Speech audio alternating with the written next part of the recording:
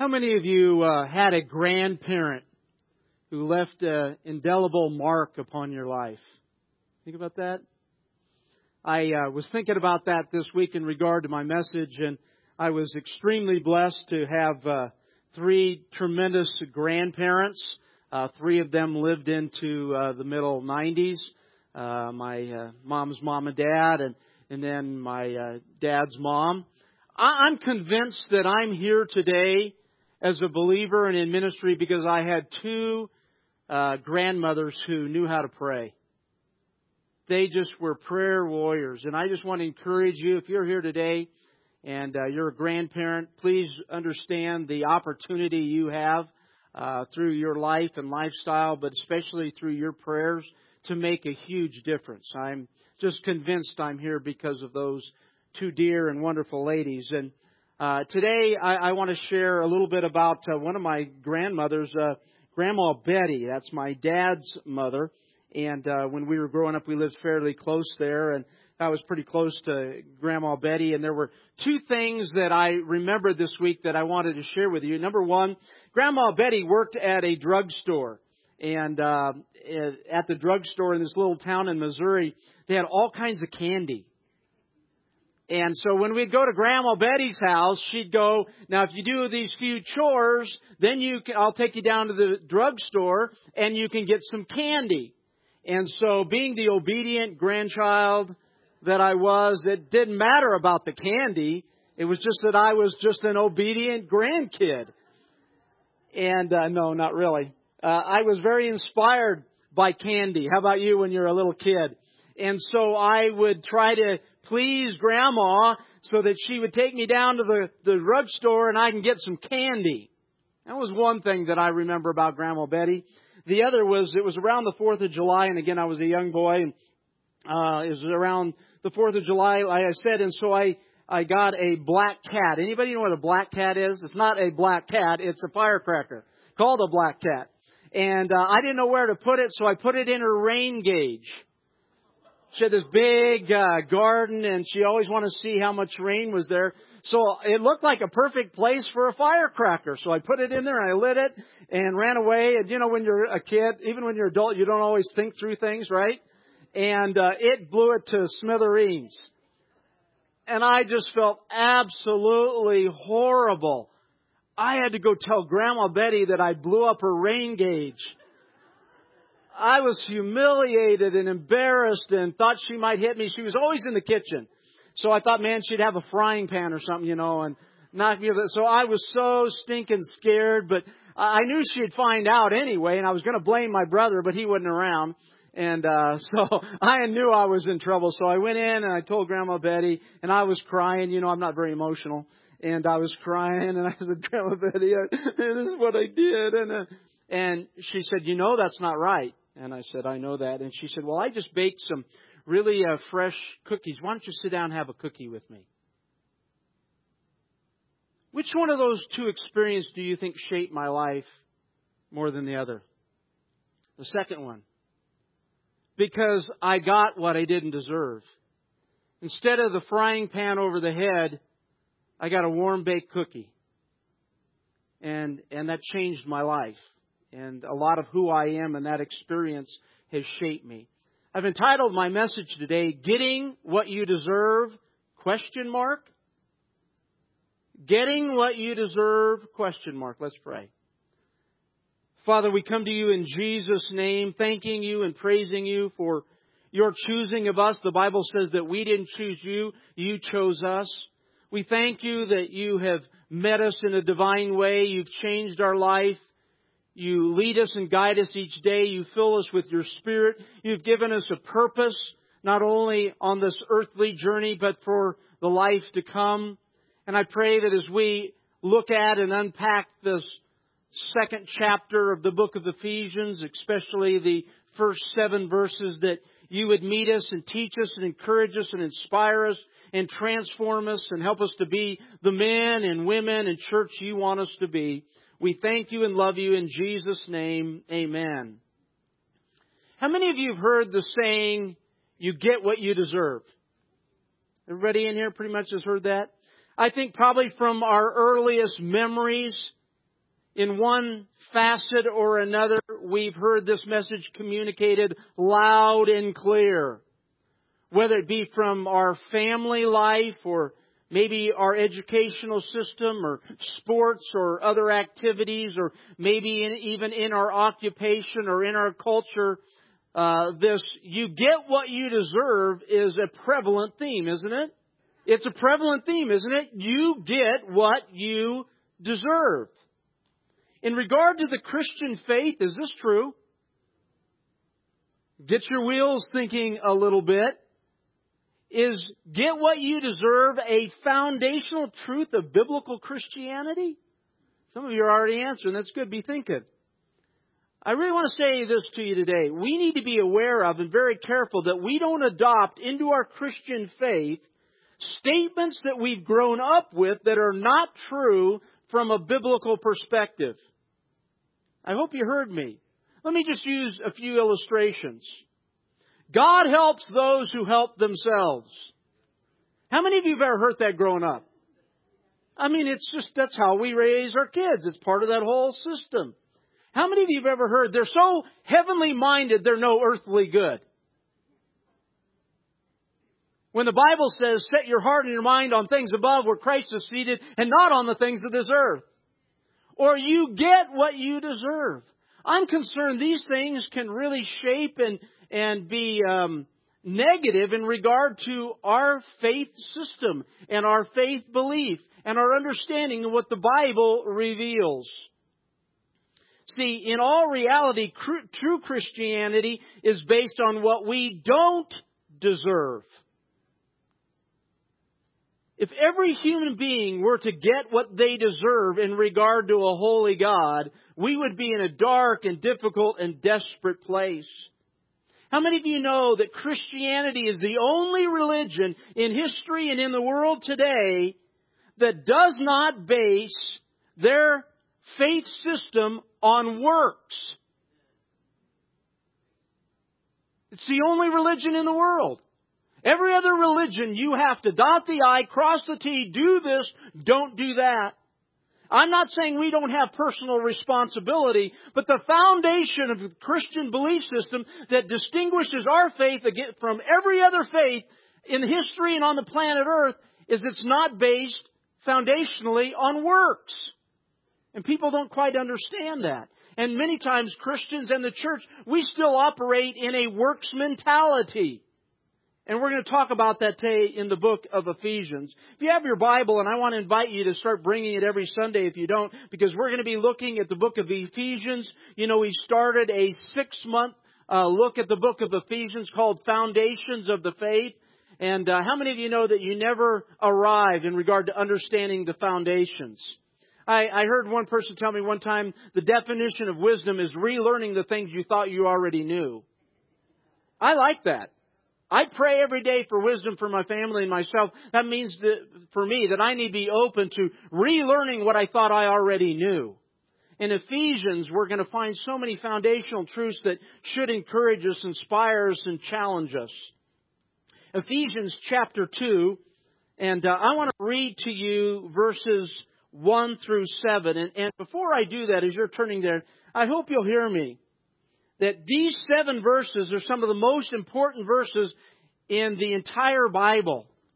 We have 66 books of the Bible. And if someone were to ask me, if you could only read 7 verses out of this whole Bible, where would you go?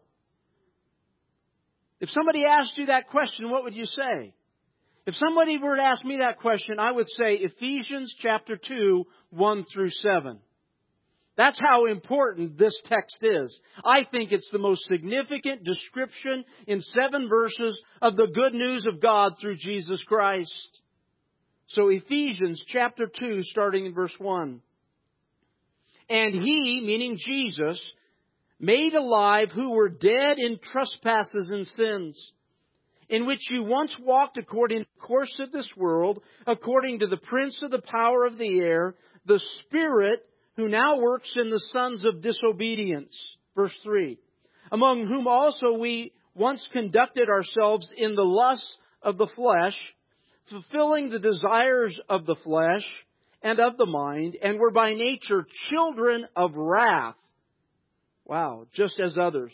But God, who is rich in mercy, because of His great love by which He's loved us, even when we were dead in trespasses, made us alive together with Christ. By grace you have been saved.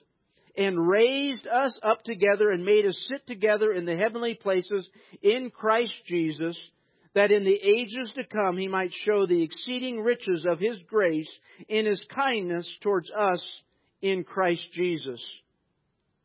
In the leading part of chapter 2 there, the little description of the chapter there, my Bible says, by grace through faith. Pretty simple. By grace through faith. I want to define grace because there's lots of definitions out there. There's lots of catchy statements, and I believe in all of those, and I like a lot of those. But I want to give you what the Greek text actually means with this word. This is what grace means. It's the word charis. C-H-A-R-I-S. Charis. It means a divine influence upon the heart revealed by cheerfulness, joy, liberality, pleasure, and thankfulness. I'm going to read it one more time. Grace. It's a divine influence. I'll just simply say, first of all, it's God's initiative. We need to understand that about grace. It's God's initiative. A divine influence upon the heart revealed by cheerfulness, joy, liberality, pleasure, and thankfulness.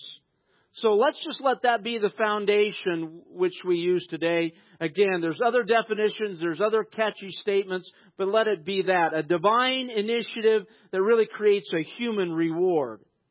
Now what I'd like to do is, in these 7 verses, I could probably preach for 6 months on it. There's that much there. But what I want to do is I want to use the word grace as an acronym, and I want us to look at what's said there in those 7 verses. So I've got 5 points. G-R-A-C-E. First of all, G. Gift. First of all, grace is a gift, and we see this gift here. Do you believe that grace is a gift? How many of you like to receive gifts? Thank you. You guys are warming up. A lot of times in church you ask them and they think they're being set up and then they're afraid to answer. No, I don't want gifts. Liar. I like gifts. I like gifts especially that enhance my life. And what I want to say to you is in James chapter 1 verse 17 it says, every good and perfect gift has come down from the Father above. The best and the perfect gift of God is His grace. As a human being, you'll never be able to receive a greater gift from God than grace. That divine influence that He creates in your heart that produces the joy and the cheerfulness and the liberality and the pleasure that you can't gain from any human stimuli. The greatest gift you will ever receive as a human being is God's amazing grace. We sang about it today. Grace, grace, amazing grace. The key thing about grace is that you didn't earn it and you don't deserve it. Did you hear that? Can I repeat that? Grace is something that you didn't earn and you didn't deserve it. Isn't that amazing that we've grown up a world in our home, in our educational system, in our occupation, in our culture? You get what you deserve. But grace is something you didn't earn and you don't deserve it. You never have, you never will deserve it. That's why it's amazing. Because you can't buy it at a store. You can't do enough good things. You can't avoid temptation enough to receive grace. It's simply a gift from God. Those who subtly or overtly believe, or what concerns me today, and people aren't discerning, I don't think enough, that preach law legalism, rules, and works that aren't first based on grace. They judge you by what you do or what you don't do, not upon who He is or who He's called you to be. And they preach it like it's God's Word, but it's legalism. I smell it, I see it, I feel it. They misunderstand the message and the meaning of grace.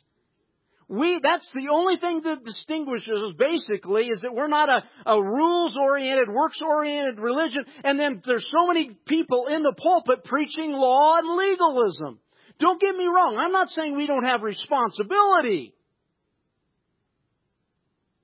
But sometimes they preach against things that they're living in their own life, and you can smell it and you can see it. Be watching. I'm not trying to make you fearful, but I am amazed at how many people are gullible to preachers who preach legalism and law. And it's not based on the foundation of the character and nature of God of grace. And they act so spiritual, and they'll judge you by what you do or don't do. And they'll use the Bible. Bang, over the head. Bang, you didn't live up to that. Beware, be careful of those kind of preachers. If you want to understand, experience, and live the best life God has for you, the starting point is grace. The gift of God's grace.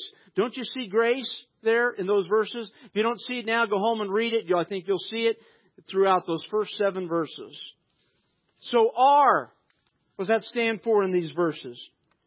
Rebellion. Rebellion. Verses 1 through 3 especially addresses the problem of human nature before and without the gift of God's grace. Human nature is rebellious. And 2 people believe me. Human nature is rebellious. The word rebellion means in opposition to or refuse. If God asks you something you don't want to do you go, oh God, I love you so much? Sure. Maybe in a good season of life and maybe with His irresistible grace, but most of you go, nah. What if God said to you, you know that coworker that's struggling or whatever that you don't like, and they got promoted over you and they treat you like dirt? I want you to go and tell them how much I love them and you love them. Oh, great! God, thanks for picking me. It's like, no way! It ain't going to happen. Or we could go on a million different illustrations, but this happened to me, is that, I'll be living my life and saying, God, I want to just be able to give and be available. And God would say, there's a need over there and I want you to give to it. God, did you just see what my checkbook said? It's that I paid my bills and there isn't anything left. And, God doesn't always understand my point of view, and He would say, but you know what? I'm asking you to do that because I'm going to show you a miracle. I'm going to provide. Not only am I going to bless them, I'm going to bless you because you're doing what I'm asking you to do. I'm not saying your name is on every need, but your name is on a lot of needs. Did you know that? Wow, that hurt. And your rebellious nature just said, I don't like what the preacher is saying. We are by nature rebellious, in opposition many times to what God wants. The Bible says that we've all sinned and we're all rebellious. None of us are without that. Okay? To truly understand and appreciate the gift of God's grace, we have to understand how steeped in, how controlled by, and how overcome we've been by blatant rebellion. It's just true.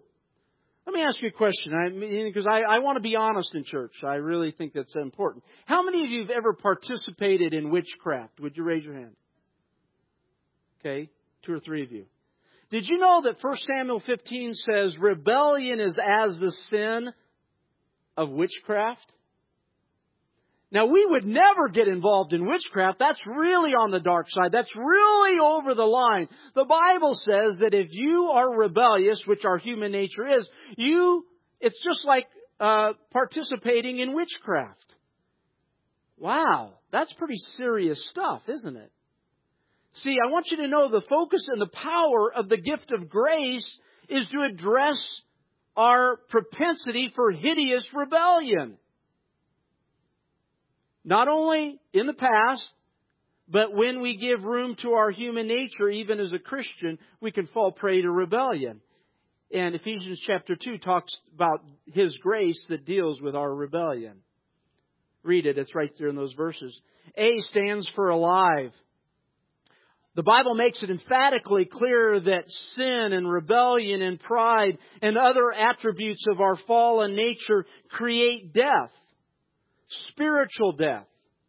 Did you know that each one of us were born with spiritual death? The Bible says that when we were born, we were really objects of wrath. We hadn't come to Christ. We hadn't had our sins forgiven. Our human nature hadn't been dealt with our understanding of receiving Christ. So we had spiritual death when we were born. And spiritual death is coming for people in the future who don't understand the good news of God through Jesus Christ, have received Christ, have their sins forgiven. They will experience spiritual death because of rebellion, because they have not received the grace of God that's listed about in Ephesians chapter 2. The reality is that, again, when God deals with our rebellion through grace, He makes us alive. We're all humanly alive, but not everybody's spiritually alive. And every Christian is not necessarily spiritually alive because they don't yet fully understand what's happened through their giving of themselves to Christ and Christ being inside of them. And that's found here in these verses. We are now alive to thrive as a believer. As a new believer in Christ, or as a believer in Christ, we have opportunities we couldn't have before because we're no longer spiritually dead. We've been made alive in God through Christ. My question to you, hopefully it goes beyond theological understanding. It goes into your practical life. Are you alive in Christ? I read a Twitter feed this week from a preacher that I know, and I thought it was so good. He says, I really don't want to spend a couple hours every Sunday morning with basically bored adults. Now, all of you might be offended by that, but so often in churches all across America, are they alive? Or are we going through the mechanisms and the mechanics? We do this, we do that, we do this in our service, we do that, thank you, good night, goodbye, see you next week. I don't know about you, I know part of it's because I'm a passionate person. Part of it is that I'm an extravagant extrovert. But you know what? Gosh, this life shouldn't be so boring. In church. God forbid anybody raise their hands. That's charismatic. No, that's being alive sometimes. The Bible says, lift up holy hands to the Lord. God forbid we'd shout, hallelujah, amen, Hosanna, Maranatha. Well, I don't even know what all those words mean. I don't care. Say them anyway.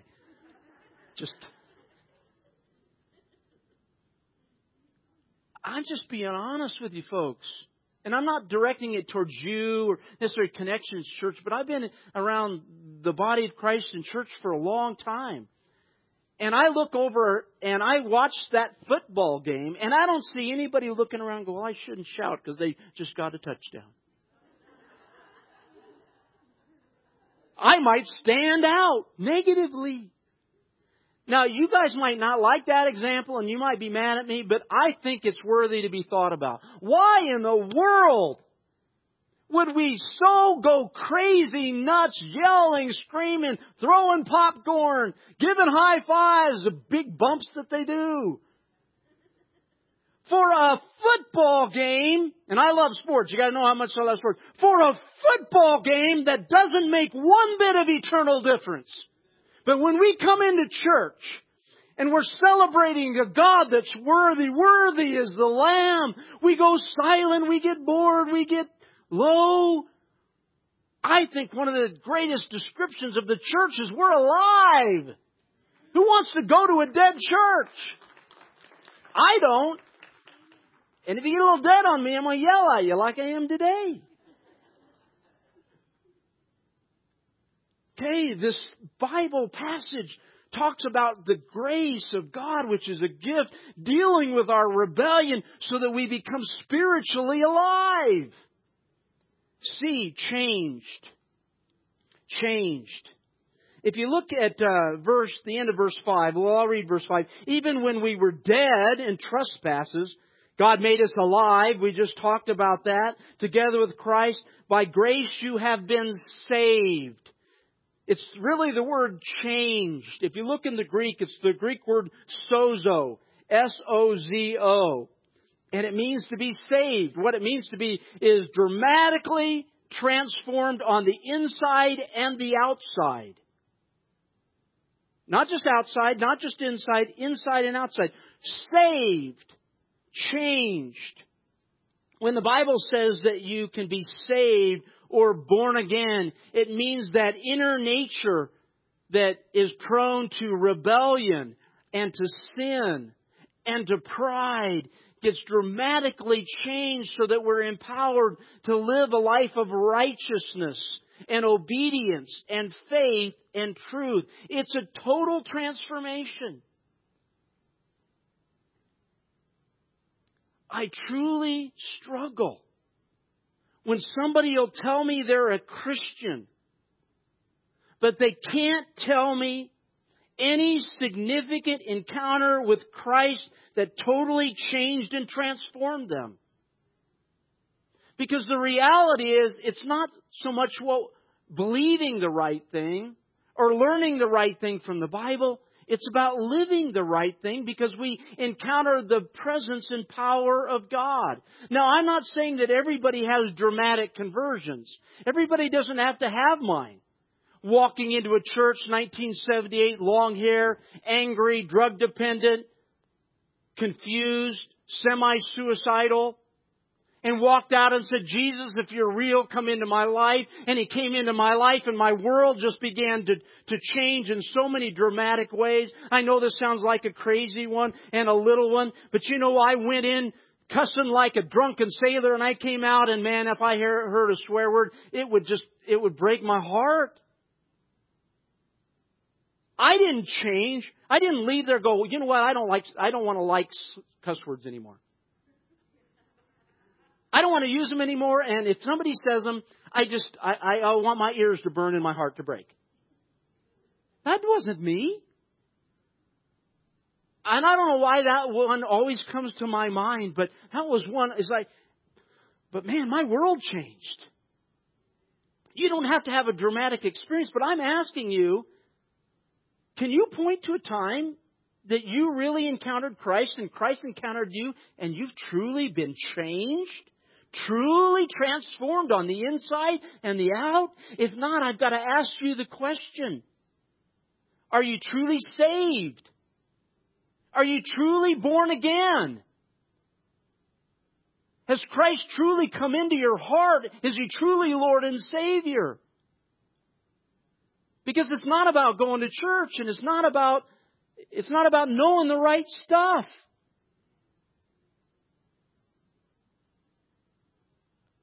We can't be change agents if we haven't been changed. And Ephesians 2 talks about the grace of God that deals with our rebellion, that makes us alive because we're truly changed on the inside and the out. And the last, elevated. Elevated. If you look at verse 6, it says, and raised us up together and made us sit together in the heavenly places in Christ Jesus. I'm going to have the band start coming back, but I want you to hear this about being elevated. When I've read that verse in the past, and if I'm not careful, I can read it in the present and go, sometimes that just seems foreign to me and confusing. Listen to it again. And raised us up together and made us sit together in the heavenly places in Christ Jesus. No. I'm standing in front of you at Connections Church, Fort Collins, Colorado. I'm not sitting in heaven. I'm not sitting with Him up on the throne. So what can this mean? There's lots of different revelation and interpretation, and I don't want to get into too many theological things, but I think part of the answer in kind of just a simplistic way today, if you look in verse 7, it says that in the ages to come, He might show the exceeding riches of His grace. You can't pull this verse out of context like I hear people do. Basically, what I think it's saying is it's offering to us the certainty of resurrection. If you've received the gift of God's grace and He's dealt with your human nature of rebellion, and that you've been made alive with God in Christ, you've been truly changed from the inside out, that when you die, you will go be with Him. It's not the only interpretation, but I think it's an important one because I deal with people who are dying. That's part of my job. I sit with people, I prepare people, I talk with people, I hold their hands, I pray with people who are dying. And many believers I've found over the years, they're deathly afraid of dying. Now, I hope I'm a compassionate person. I think I am. And I think I understand that to some degree. But it makes me wonder if they really don't truly understand or believe in the certainty of resurrection. The Bible says to be absent from the body is to be present with the Lord. Ephesians chapter 2, verse 6. Now I know we want to hold on. I know we don't want to part from the ones that we love. And maybe we didn't get all out of life what we wanted. But my friend, for the believer, you're going to a better place. You've got a certainty of resurrection. You can't live forever here in a human state. You won't do it. Do we want to squeeze as many days and as many years? Yes. But I'm telling you, I like what Paul said. He said, man, I long to leave here and go be with Christ. To be free from the human body of rebellion and selfishness and pride and stress and fear and worry and heartache and all the stuff this earthly journey has for us. So my friends, Ephesians chapter 2, 1 through 7, some of the most important verses in all of Scripture that talks about grace, the gift of grace, to deal with our rebellion, which creates an ability for us to be alive because we've been changed on the inside and outside, looking forward to the promise and the certainty of resurrection. I've been accused and criticized on numerous occasions of being too grace-oriented.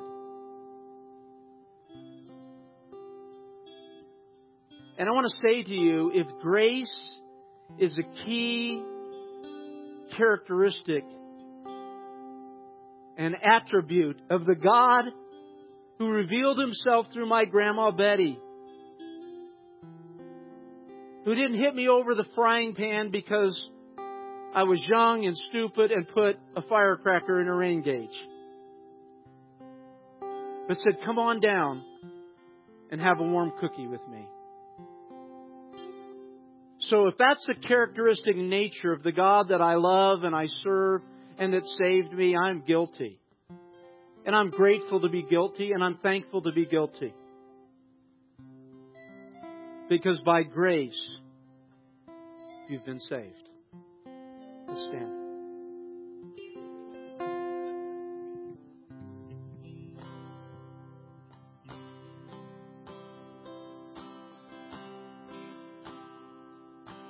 Splendor of the King, clothed in majesty, let all the earth rejoice, let all the earth rejoice. He wraps Himself in light and darkness tries to hide, and trembles at His voice, and trembles at His voice. Let's sing it. How great is our God?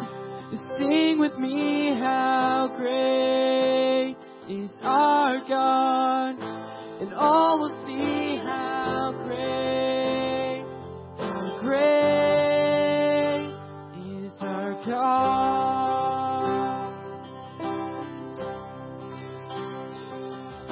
And age to age He stands, and time is in His hands, beginning and the end, beginning and the end. The Godhead, three in one. The Father, Spirit, and Son. The Lion and the Lamb. The Lion and the Lamb.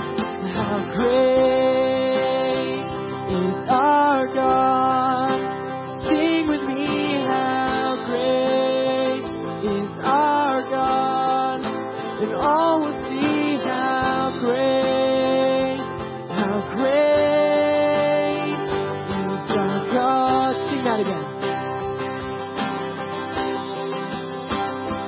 How great is our God? Sing with me, how great is our God, and all will see how great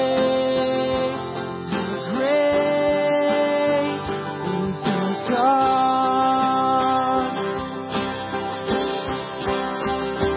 You're the name above all names. You are worthy of all praise, and my heart will sing how great is our God. You're the name. You're the name above all names.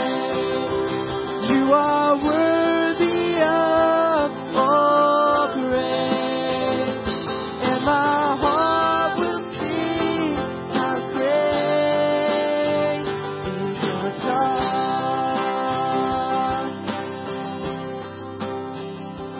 How great is our God?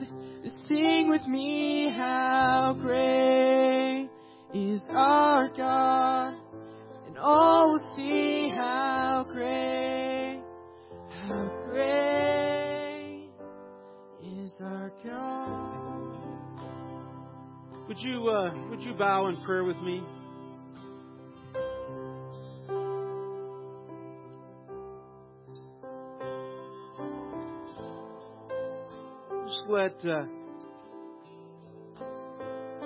Just let God, Almighty God, Creator God, Alpha and Omega, beginning end, God in three persons, Father, Son, and Holy Spirit, just let Him just draw close to you. Don't keep Him at arm's distance. Don't be motivated by shame or guilt. Don't get caught up in being legalistic or law or work or rule oriented. Don't get me wrong, I'm not talking about responsibility. But let the grace of God fill you inside and out. If there's anybody in here today, maybe you've gone to church a week, a month, a year, 20 years, 30 years. I remember back at First Christian Church back in about early 80s. And our pastor, Charlie Patchen, gave an invitation for people to come to Christ, to preach the gospel like I did today to some degree. and 2 elders and a deacon came to Christ. Now you're saying that's crazy. How they were in church positions. It's because they were in church positions. My friends, we're not here today to talk about church positions or about leadership. We're talking about your heart, your life, your interaction with God. If there's anybody here today, and as I talk about the grace of God, dealing with your rebellion, are you made alive? Has Christ touched you in such a way that you can say, I'm different, I'm changed, and I'm sure of the certainty of resurrection? If you're here today and you haven't received Christ, you've heard about it, but today is your day. For whatever reason, today is your day. Nobody's going to look down at you. Nobody is going to be looking around. Only God is bidding you to come and He's saying, give your heart to me. Receive my grace in full. Be saved. Be born again. Be made new. If there's anybody in here, as everybody's just bowing their heads and closing your eyes, because it's not about looking around, it's about you and God. If there's somebody in here today and you haven't done that, and you want to leave here today changed by the grace of God to deal with your rebellion so you can come alive and you can be certain of resurrection, I'm just going to ask you to raise your hand. Nobody's looking around. I am, so I can pray for you. One person. Anybody else? Anybody else today? Don't miss this opportunity. 2. Who else? 3. Who else? 4. Who else? Do you see, God loves you so much that He drew you here today because He wants you to be born anew, born again. You know the right stuff, otherwise you probably wouldn't be here. But today you're giving your heart to Him. And what I want to do, those people, you can put your hand down. And I want you to pray this prayer. It's not to me and it's not for me. It's to Him and because of Him and for you. Pray this prayer with your heart. And I guarantee you, by the love and the grace and the mercy of God, if you're sincere, He's going to hear you. He's going to come in and He will change you. You don't have to change you. He'll change you. So for those 4 people, I want you right now to pray silently in your heart to the Lord. Something like this. Dear God, thank You for loving me. Thank You for drawing me here today. Thank You for opening my understanding. Thank You for opening my heart. Today I need You. Today I want You. Today I ask You, Jesus, come into my heart. Be my Lord. Be my Savior. Be my Redeemer. Forgive me for all of my sin. Forgive me for my rebellion. Forgive me for my pride. Forgive me for being stiff-necked. Come in and change me. Make me alive. Make me new. Give me the certainty of resurrection. Jesus, come into my life.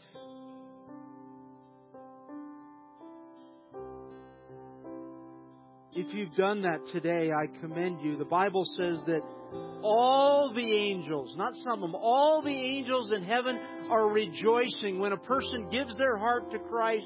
So all the 10,000 upon 10,000 upon 10,000 angels in heaven are rejoicing for these 4 people right now.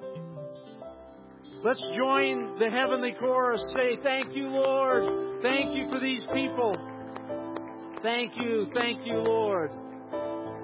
Now, those 4 people, I'm going to follow up. I saw who you were because it's my responsibility to try to encourage you now in your faith and to grow. So isn't it been wonderful that we've been able to celebrate God's grace today? One more time, let's sing that song and then we'll go. How great is our God. Sing it out. Be alive.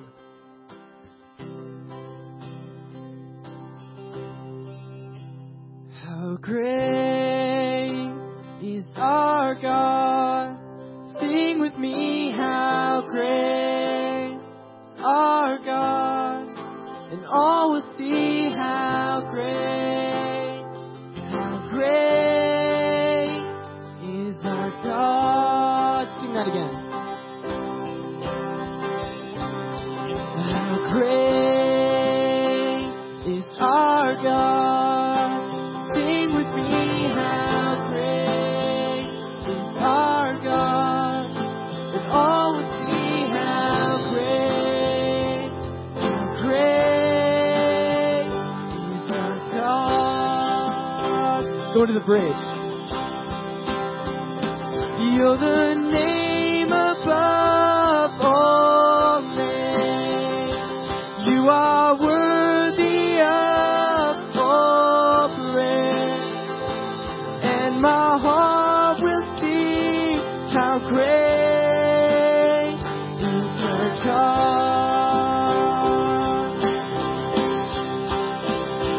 How great is our God. Sing with me, how great is our God. And all will see how great is our God. I just want to simply say to you, go in His grace. Have a great day, great week. Love you. Go in His grace. In Jesus' name, amen.